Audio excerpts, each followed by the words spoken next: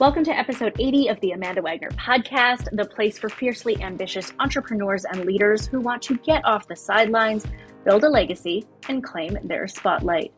In this episode, we talk about why it has taken us so long, 80 episodes, to do an episode on imposter syndrome.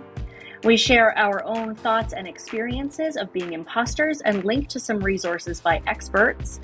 We connect the dots between feeling like an imposter and motivation, and why fake it till you make it might not be great advice. And we offer some suggestions to combat these feelings, including a big old reminder that we all think we're frauds, and maybe that can be helpful. I'm Amanda Wagner, speaker, business strategist, and professional hype woman. And I'm Liz Pittman, a digital communications specialist. The Amanda Wagner podcast is the place for ambitious entrepreneurs and leaders who are tired of looking at others and saying, why are they doing that and I'm not? And are ready, instead, to claim their own spotlight. On this podcast, we talk about the challenges and delights of being highly ambitious and how even though we're impatient and at times anxious, we can be intentional and make strategic decisions about how to get more of what we want in a noisy world. If you have ever felt like a fraud, like somebody is going to find out that you are a fake and that everything you've said and done up to this point was a complete fluke or a stroke of luck and that you're really a big old phony who will be busted at any second, hi, hello, nice to meet you. You're talking to somebody who understands completely. Liz, do you understand this feeling? Absolutely, I do. I think this is a very normal feeling and fear that everyone deals with at some point. Even though it's normal, it still sucks. And last week, Liz and I had a phone call and she asked how I was doing. And she asked for my honest response. This wasn't a quick, well, I'm good, how are you? It was really, how are you doing? We hadn't talked in a couple weeks and I said that I was in kind of a shitty place after a rough month.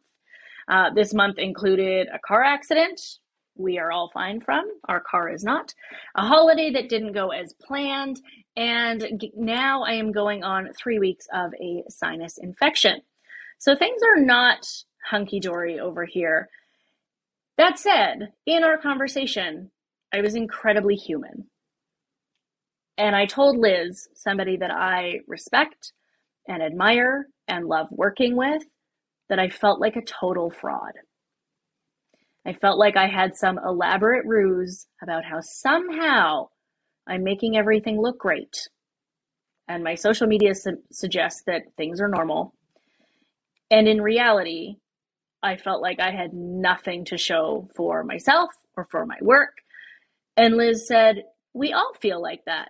I feel like a fraud often. And I'm still waiting for Liz to list all the reasons she feels like a fraud. But I will believe her. Liz, will you give it to me now? Can you give me one example of how you think you're a fraud? Still waiting for it. I just know this feeling.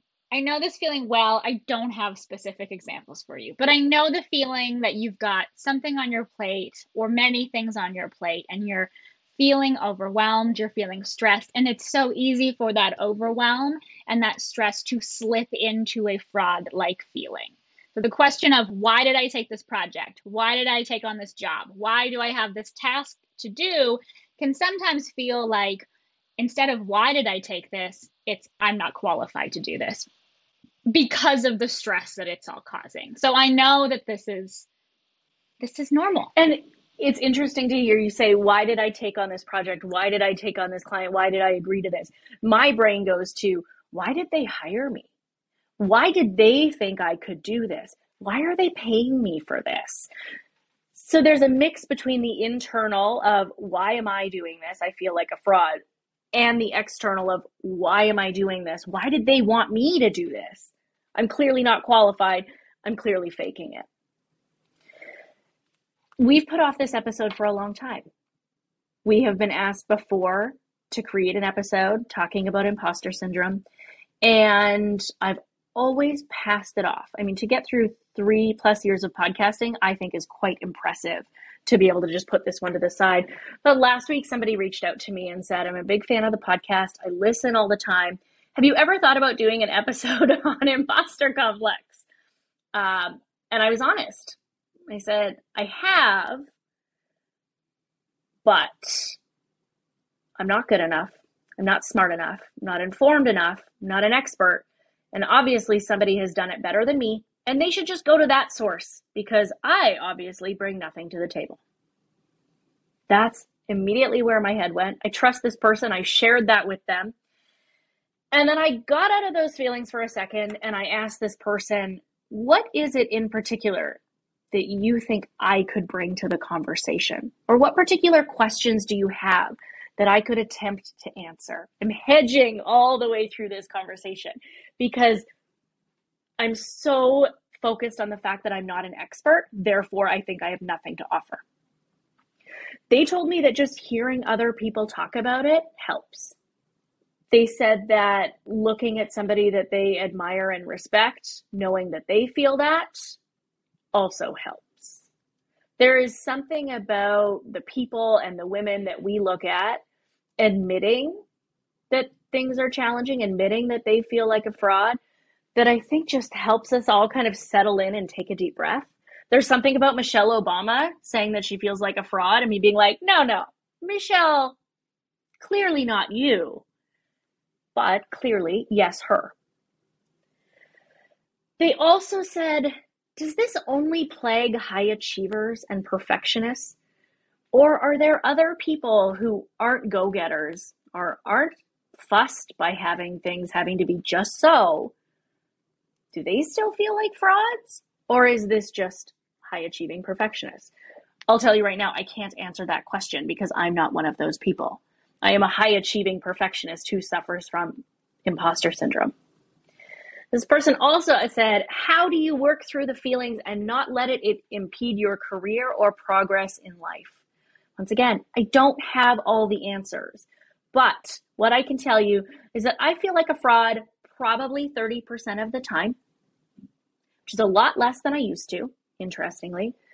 And I know with confidence, based on my experience and the research that I've done and what I've read and listened to, is that my job and your job is not to completely eliminate or eradicate this feeling.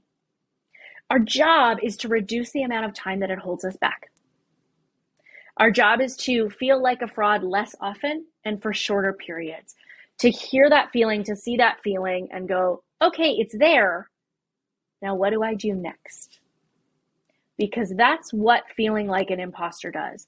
It stops us from taking action. So 4 years into the podcast, I am taking action. I am terrified to release this episode for all the reasons I listed. I'm not good enough. I'm not smart enough. I haven't read enough. I am not Pauline Clance herself. Google that name. Pauline Clance, Suzanne Ahmed Imes are the creators of the imposter phenomenon. They named it. I will link to it in the show notes. And I'm going to start by telling you where my imposter feeling is coming from. I started my first business in 2017. I listened to an episode of the Being Boss podcast with Tanya Geisler. She is an expert on the imposter complex. She digs into the history of the phenomenon. She talks about why we don't use the word syndrome.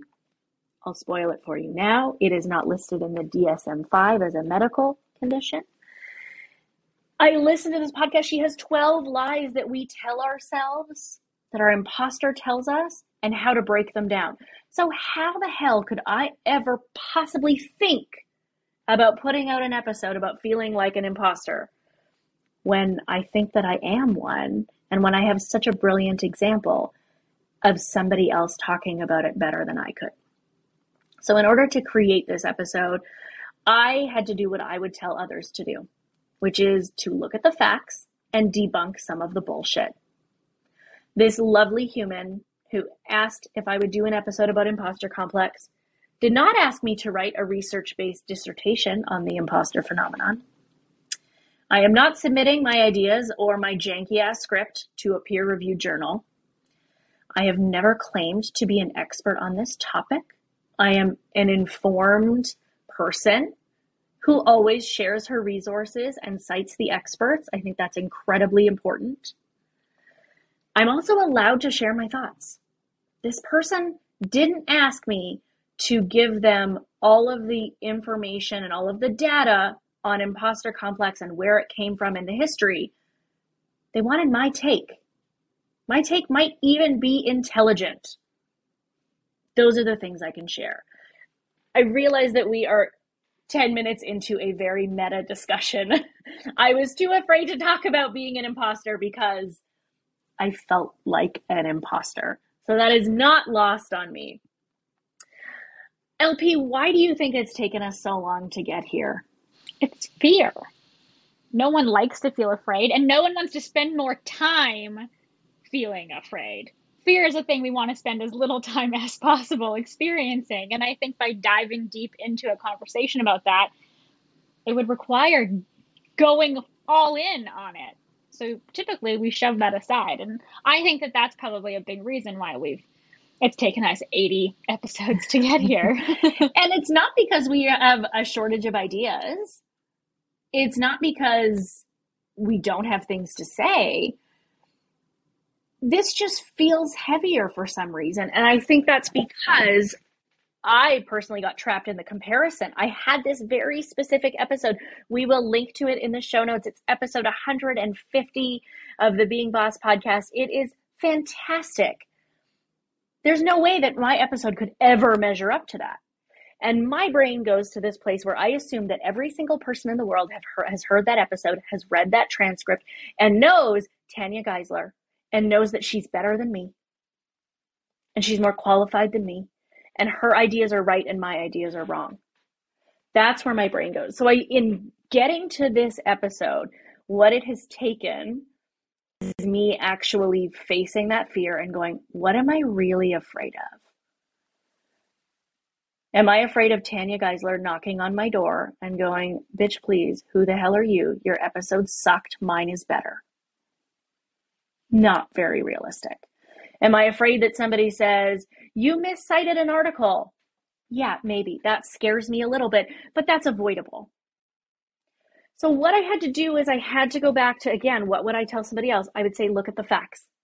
They're looking for my opinion on a topic. I can inform my opinion by reading tons of things, by listening tons of things, and by putting out there, I don't claim to be an expert at the imposter phenomenon or imposter complex, as Tanya Geisler calls it.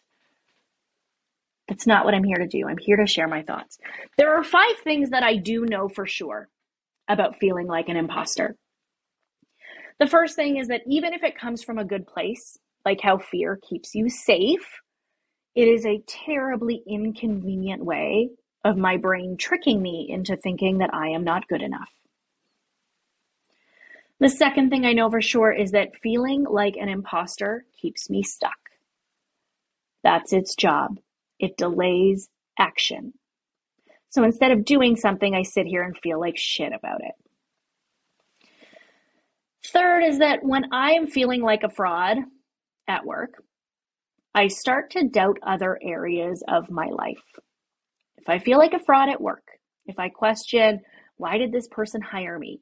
That can seep into, am I also a fraud at home?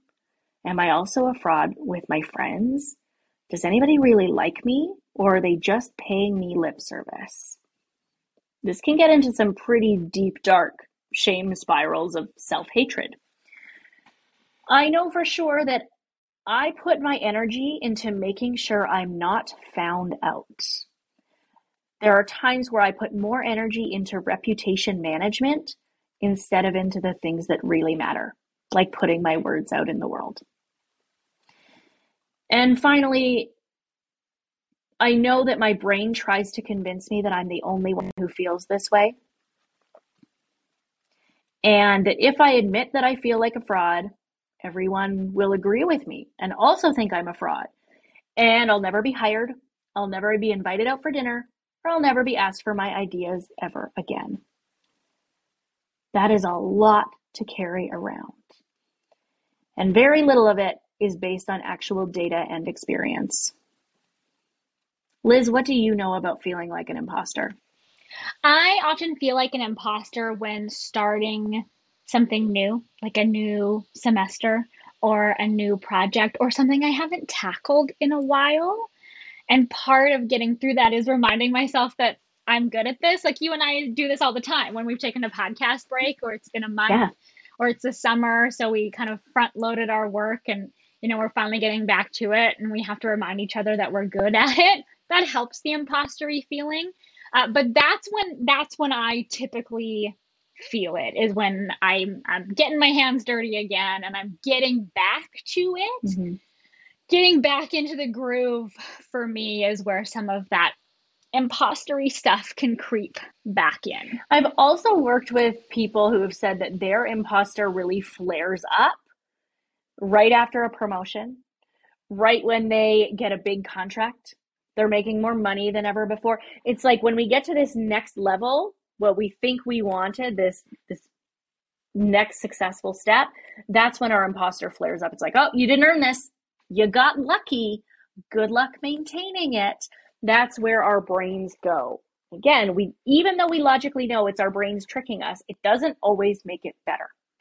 When I feel like a super fraud, so not just a fraud, a super fraud, I lean into my perfectionism. For me, that means that when I feel like I'm not good enough, why did they hire me? Who thinks I can do this? I lean into, if I just make this perfect, then I won't be a fraud.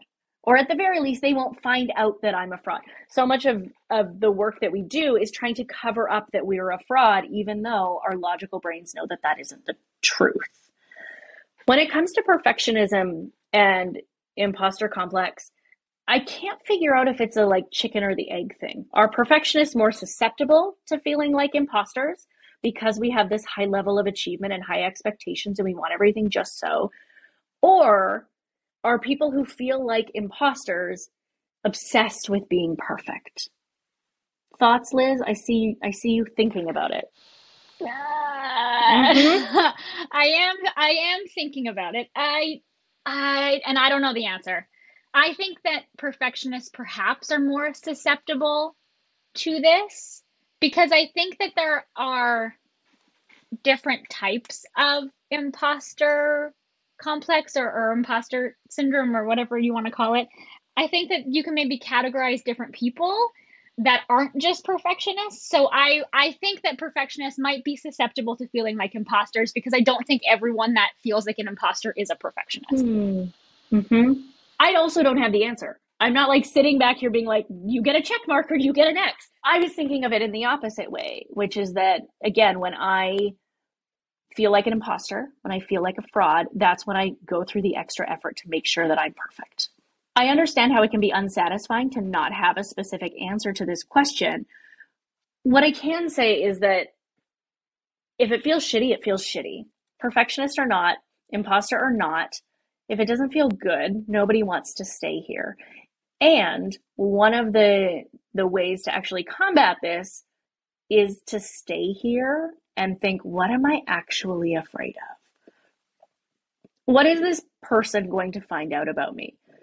What if this client pays me a bunch of money and finds out that I actually don't think I'm that good? Sitting in that fear is terrifying and uncomfortable, and it helps us find the facts. I want to connect some dots when it comes to imposter complex and success. Tanya Geisler says that feeling like an imposter is linked to being unable to celebrate our successes. Our successes feel like a fluke, or that we just got lucky, or we had somehow a good day, or that somebody didn't find us out and we lived to see another day. But somehow we internalize our failures. Our failures are our fault. Our failures happen because of our poor decisions. Our bad judgment got us here. So the failure is my responsibility, but my success is luck. That just pisses me off. As I'm saying it, I'm mad about it. Because that's such bullshit. How is that motivating? And this is where in my master's research, I worked on some studies about motivation, talking about attribution theory of motivation. So bear with me while I nerd out for 2 minutes. The attribution theory of motivation starts at the end. It starts with the result and looking at if it was a success or if it was a failure. And noting that if you felt like you had some control and it was attributed to yourself, you would be more motivated if it was a good outcome. So if I'm successful and I go, here's why I'm successful, I had some control over it. I know that those circumstances could change based on how I adapt to situations. Then I go, hell yeah, I'm motivated to do the next thing. If my success is attributed to something outside of me, it becomes luck. Similarly, if I attribute my failure to me fucking up, to me not being good enough, to me doing something wrong, I am not very motivated. So our job here, when we're connecting the dots between feeling like an imposter and success or failure, is to get really clear on what are the things that I contributed to my success that I can do again. How do we replicate that? And if there is failure that's also attributed to something I did, I can change that. I'm not stuck there. So two big ideas. Is it internal or external? Did I have some control, or is all the control or influence outside of me? And that second piece being, is this stable? Am I going to be like this forever, or can I change it? What we want is to be able to look at outcomes and say, here's how I contributed, and I can change that. I can change the amount of effort. I can change the amount of resources that I put into it. That is where motivation comes from. That's what keeps us moving. So I will link to an article about attribution theory. If anybody else wants to nerd out, there's a beautiful little chart that I will send you. Where I want to take it is that the phrase fake it till you make it is something we hear a lot. It's even something that I've said. And I know people will say, well, just fake it till you make it, right? And I've said, yep, because I don't have a quick response. I don't know how to say, I don't know if that's true. Liz, tell me your feelings around this phrase before we go deeper. I say it all the time, but I think that the phrase fake it till you make it is not actually about faking it. Tell me more. I don't find that the saying fake it till you make it is actually encouraging the action of faking. You actually can do it, but you're leaning on the phrasing of faking because you don't have the confidence in the fact that you can actually do it. So by telling yourself that you're faking it, you're creating a safe space to try. I think that it's like a crutch. I don't think that anyone just decides to do something and has absolutely 0% skill or zero idea of what they're doing. I think there's a nugget there. And so they're leaning on the fact that, well, I'm just faking it. I'm just pretending. But that's a way of like convincing yourself to actually do it.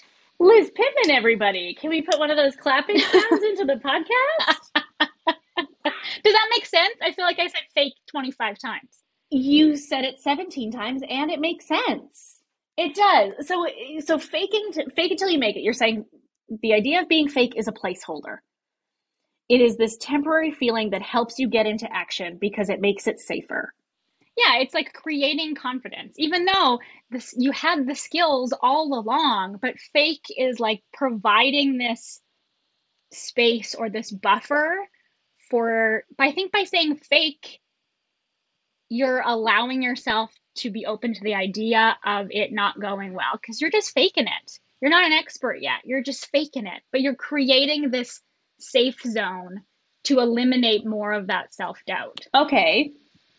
Counterpoint. By saying fake it till you make it, are you perpetuating that you're a fraud?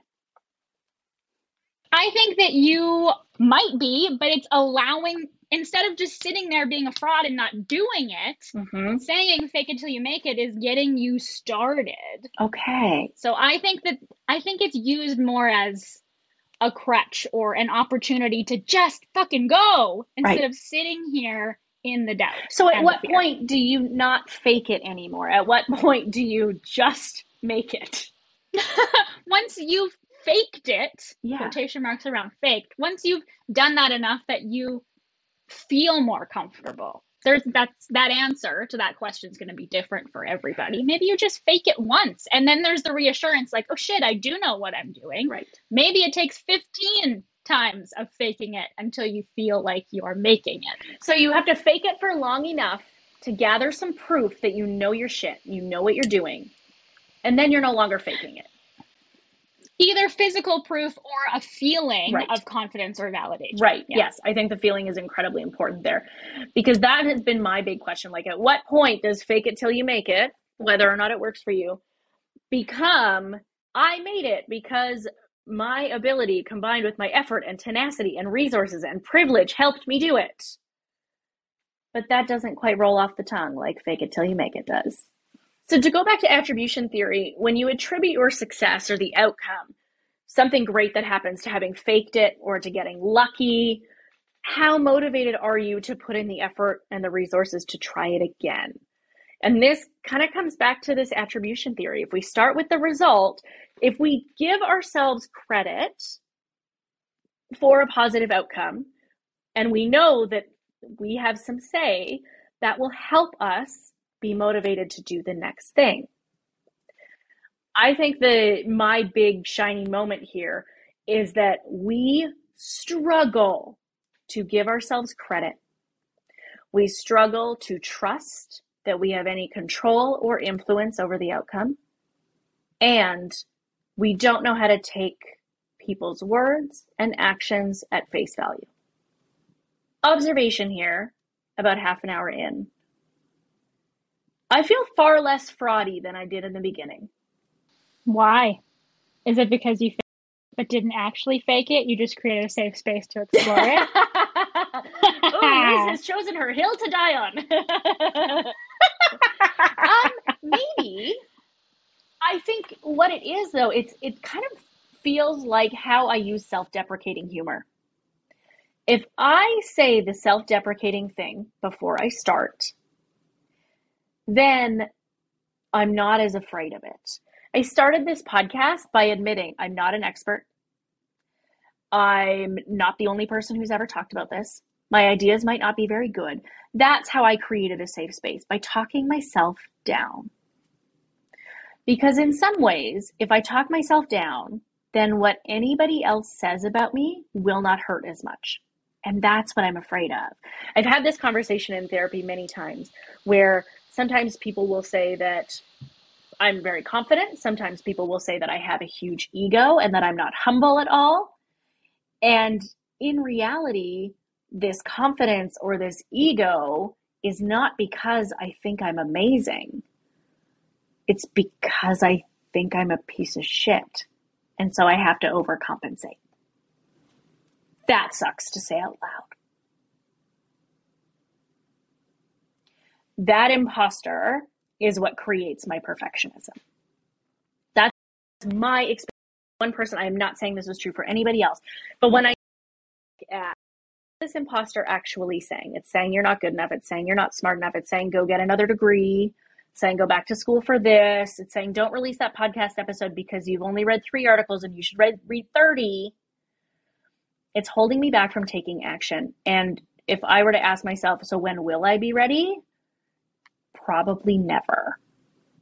So in my case, I think by looking at that data and going, so why do I speak this way? Why am I so afraid of being found out?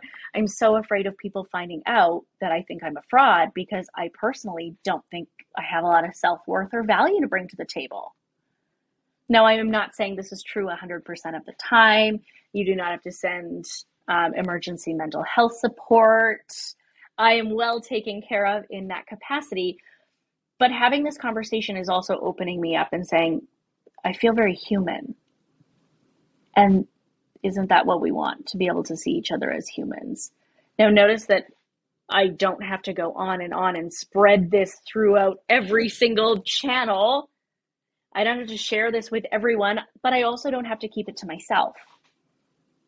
This is one moment in time with how I'm feeling right now. But the reason it feels easier is because I'm met with somebody else across the screen from me, Liz, who's saying, I felt this too. And for me, I use faking it as that placeholder confidence to build it so that I remember that I have it. I go, oh, okay, that's her strategy. Liz, how are you feeling now? I feel great. I'm enjoying this conversation. I'm glad that 80 episodes in, we're finally fucking doing it. What I will tell you is that in the podcast episode that's linked in the show notes with Tanya Geisler, she says, you know, I'm citing Pauline Clance and Susan Amandines and these just heroes of understanding this phenomenon.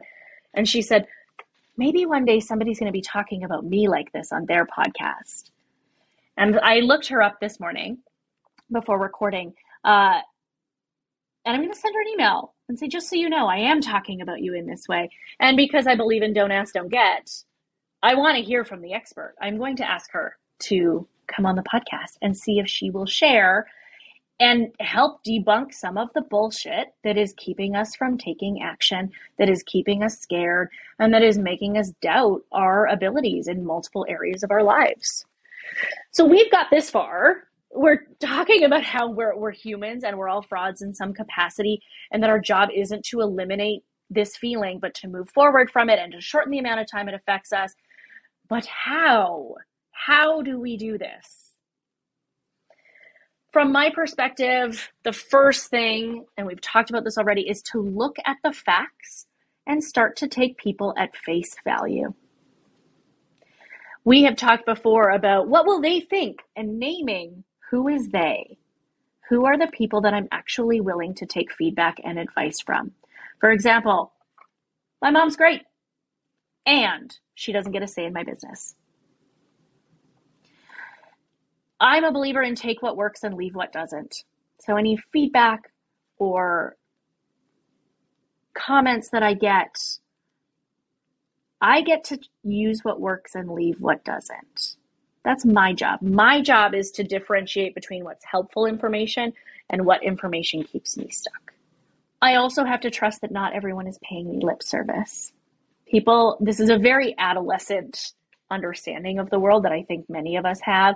We think that everybody is looking at us with the same amount of scrutiny and criticism that we're looking at ourselves, and that's simply not true. We're too self-involved for that.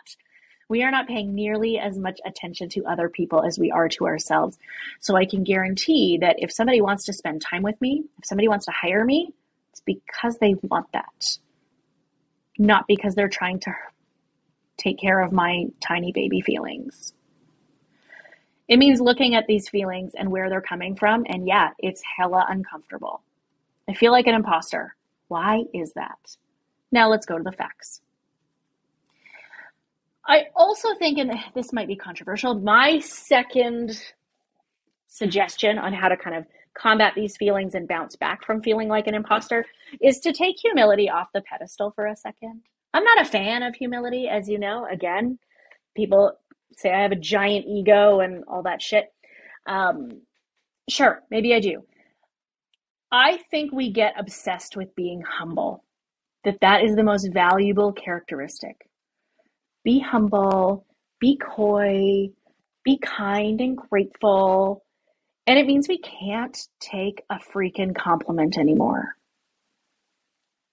Just last night, a friend of ours was over. We hadn't seen her in about a year and a half. And she said, Honey, you look great. And I said, oh, thanks. It's a great outfit. And she said, just say thank you. I was like, yeah, right. You're right. I don't have to justify, oh, it's a great outfit. Oh, I had a good hair day. Oh, it's because I washed my hair. I also don't have to discount and go, oh, this old thing. Oh, really? I'm allowed to just take the compliment. I use the language of taking the toast. Because if you imagine a toaster, when you push it down, it takes the bread and the bread gets all nice and toasty and warm and delicious. I want you to do the same thing with compliments. I want you to take that toast. I want you to say thank you, internalize the compliment, and feel all warm and nice and toasty and delicious inside. We think that by refusing compliments or making an excuse, we don't internalize anything good about ourselves, and I want that to change. This third one, and I have a feeling already that somebody's going to be like, yeah, right, like that shit works, which is fine. I'm a big fan of writing down our victories. The victory log gives us proof. So, yes, my brain is incredibly powerful and will look at this list and go, but I have 5 times as many things that are shitty or that I didn't do well or that I failed at, but I'm going to do it anyway. I want the victory log because maybe it won't help me today, but God knows I love finding these scraps of paper from victory logs that I have started in the past. If you want a method for finding proof and use it to help you move forward and make progress and actually be productive, I encourage you to go back to episode 79 and listen to Coach Jenny's method of gathering proof using the Make It Happen method and using it to propel you forward. So I invite you to go back and look at that. This can be as easy as a note in your phone or a notepad on your desk, where you just write down the things that went right. Bonus is if you look at those things and can attribute that success to something that you did. It was not a fluke. Something you did contributed to that success. That is going to help you take action faster and more often. I also want you to celebrate. So here's your job. I want you to find a piece of proof. I want you to look at a victory and I want you to tell me about it. I'm going to ask how you're going to celebrate it, and then you're going to celebrate it. So for real, anybody who's listening to this right now, I want you to think about a victory or a piece of proof that you can take at face value and give yourself some credit for. I want you to send me a voice note or a text in my DMs at the Amanda Wagner on Instagram, or send me an email, hello@theamandawagner.com. I want to know. I want to know your victory. I want to know your success because I want to champion you and I want to tell you to celebrate. I believe that when we celebrate, we can internalize that feeling, we can cement it, and we don't just let it be another day that goes past. So even if we have never met and you think that I get too many emails and DMs, I want you to do it anyway. I have put an afternoon in my calendar for tomorrow afternoon, the day after this episode airs. And this afternoon is dedicated to responding to those comments, those emails. I will respond. And I will ask you how you will celebrate. And you are going to go celebrate and you are going to cement your success and give yourself credit. You're going to take the toast. And it's probably going to be hard and uncomfortable. And I don't care. I want you to do it anyway. For what it's worth, talking about feeling like an imposter makes me feel human. And that can be really scary as a business owner when you put yourself out in the world and say, guess what? I think I'm a giant fraud. Why would somebody hire me? And it turns out they hire me because I'm honest about these feelings, because I can connect with other people and say, guess what? I have felt that too. I feel like I'm not alone, and I hope it helps you feel that you aren't alone either. We all want to know that that person on the other side of the Zoom call or in another place in the world on the phone understands us as humans. Once again, my commitment, I'm leaving this podcast recording and I'm going to go shoot our pal, Tanya Geisler, an email. I'm going to say thank you and I'm going to say, I'd love for you to join us. I'll let you know how it goes. I want to hear your victory. Give me proof of something that you are so damn proud of.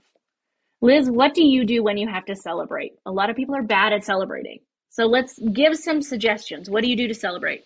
I love going out for dinner or like going to get a nice cocktail or something. If that's not something that's doable, I just like making a nice coffee or just taking a second before you continue on to the next thing, just creating even just the teeniest bit of space to be like, I'm amazing. I'm really good at what I do, or I made that person's life so much better, or whatever it might be.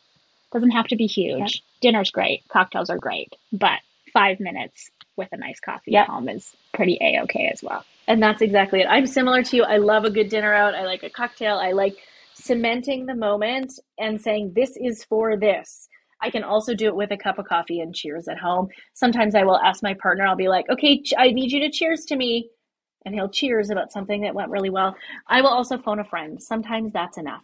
Liz, you and I have done this where I'm like, can I call you and brag for 10 minutes? And it's like, yep, have at her. And I'm going to talk about how awesome I am and how well this thing went. And that can combat me feeling like a fraud, especially if I can attribute that success to something that I did. So again, please find me on Instagram at the Amanda Wagner, or by email, hello@theamandawagner.com. Tell me your victory. Give me proof of something that you are so damn proud of, and I will respond, and I want to hear how you celebrate. In the spirit of don't ask, don't get, I am here with an ask. I am looking for people, companies, institutions, conferences with stages. If you have a stage, I have a talk or a workshop for you. My jam is to customize a topic with clear objectives to make sure that you get what you want, and I get something out of it too. I thrive in the spotlight. It is one of the things I do best. So whether your audience is 4 people or 400 people, I'm in. Put me in, coach.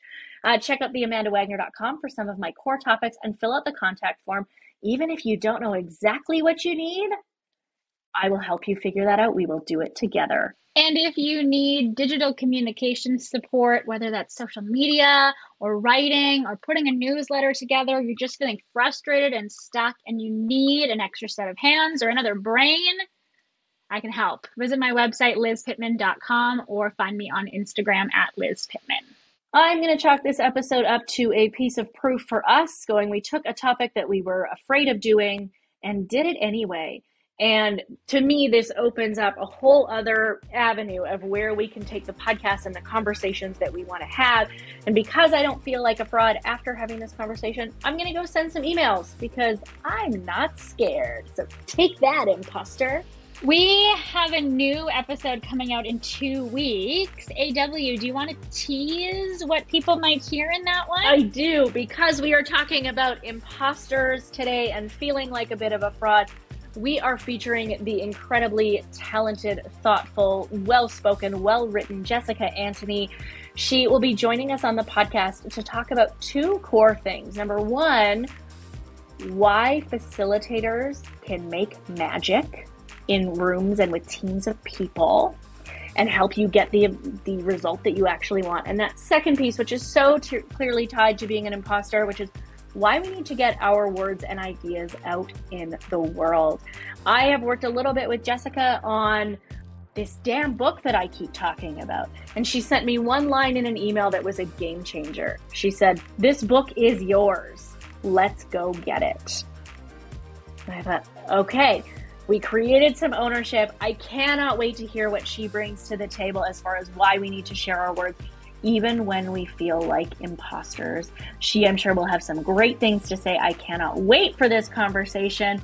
In the meantime, you can find her on Instagram at jessica.antony, Antony, and we will hear from the expert herself in 2 weeks.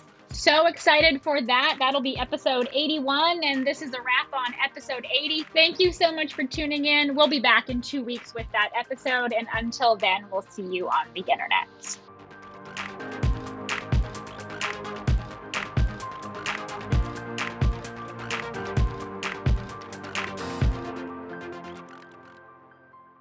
I always think it's funny because we do end every episode being like, yeah, we're good at this. We know what we're doing. Exactly. Yeah.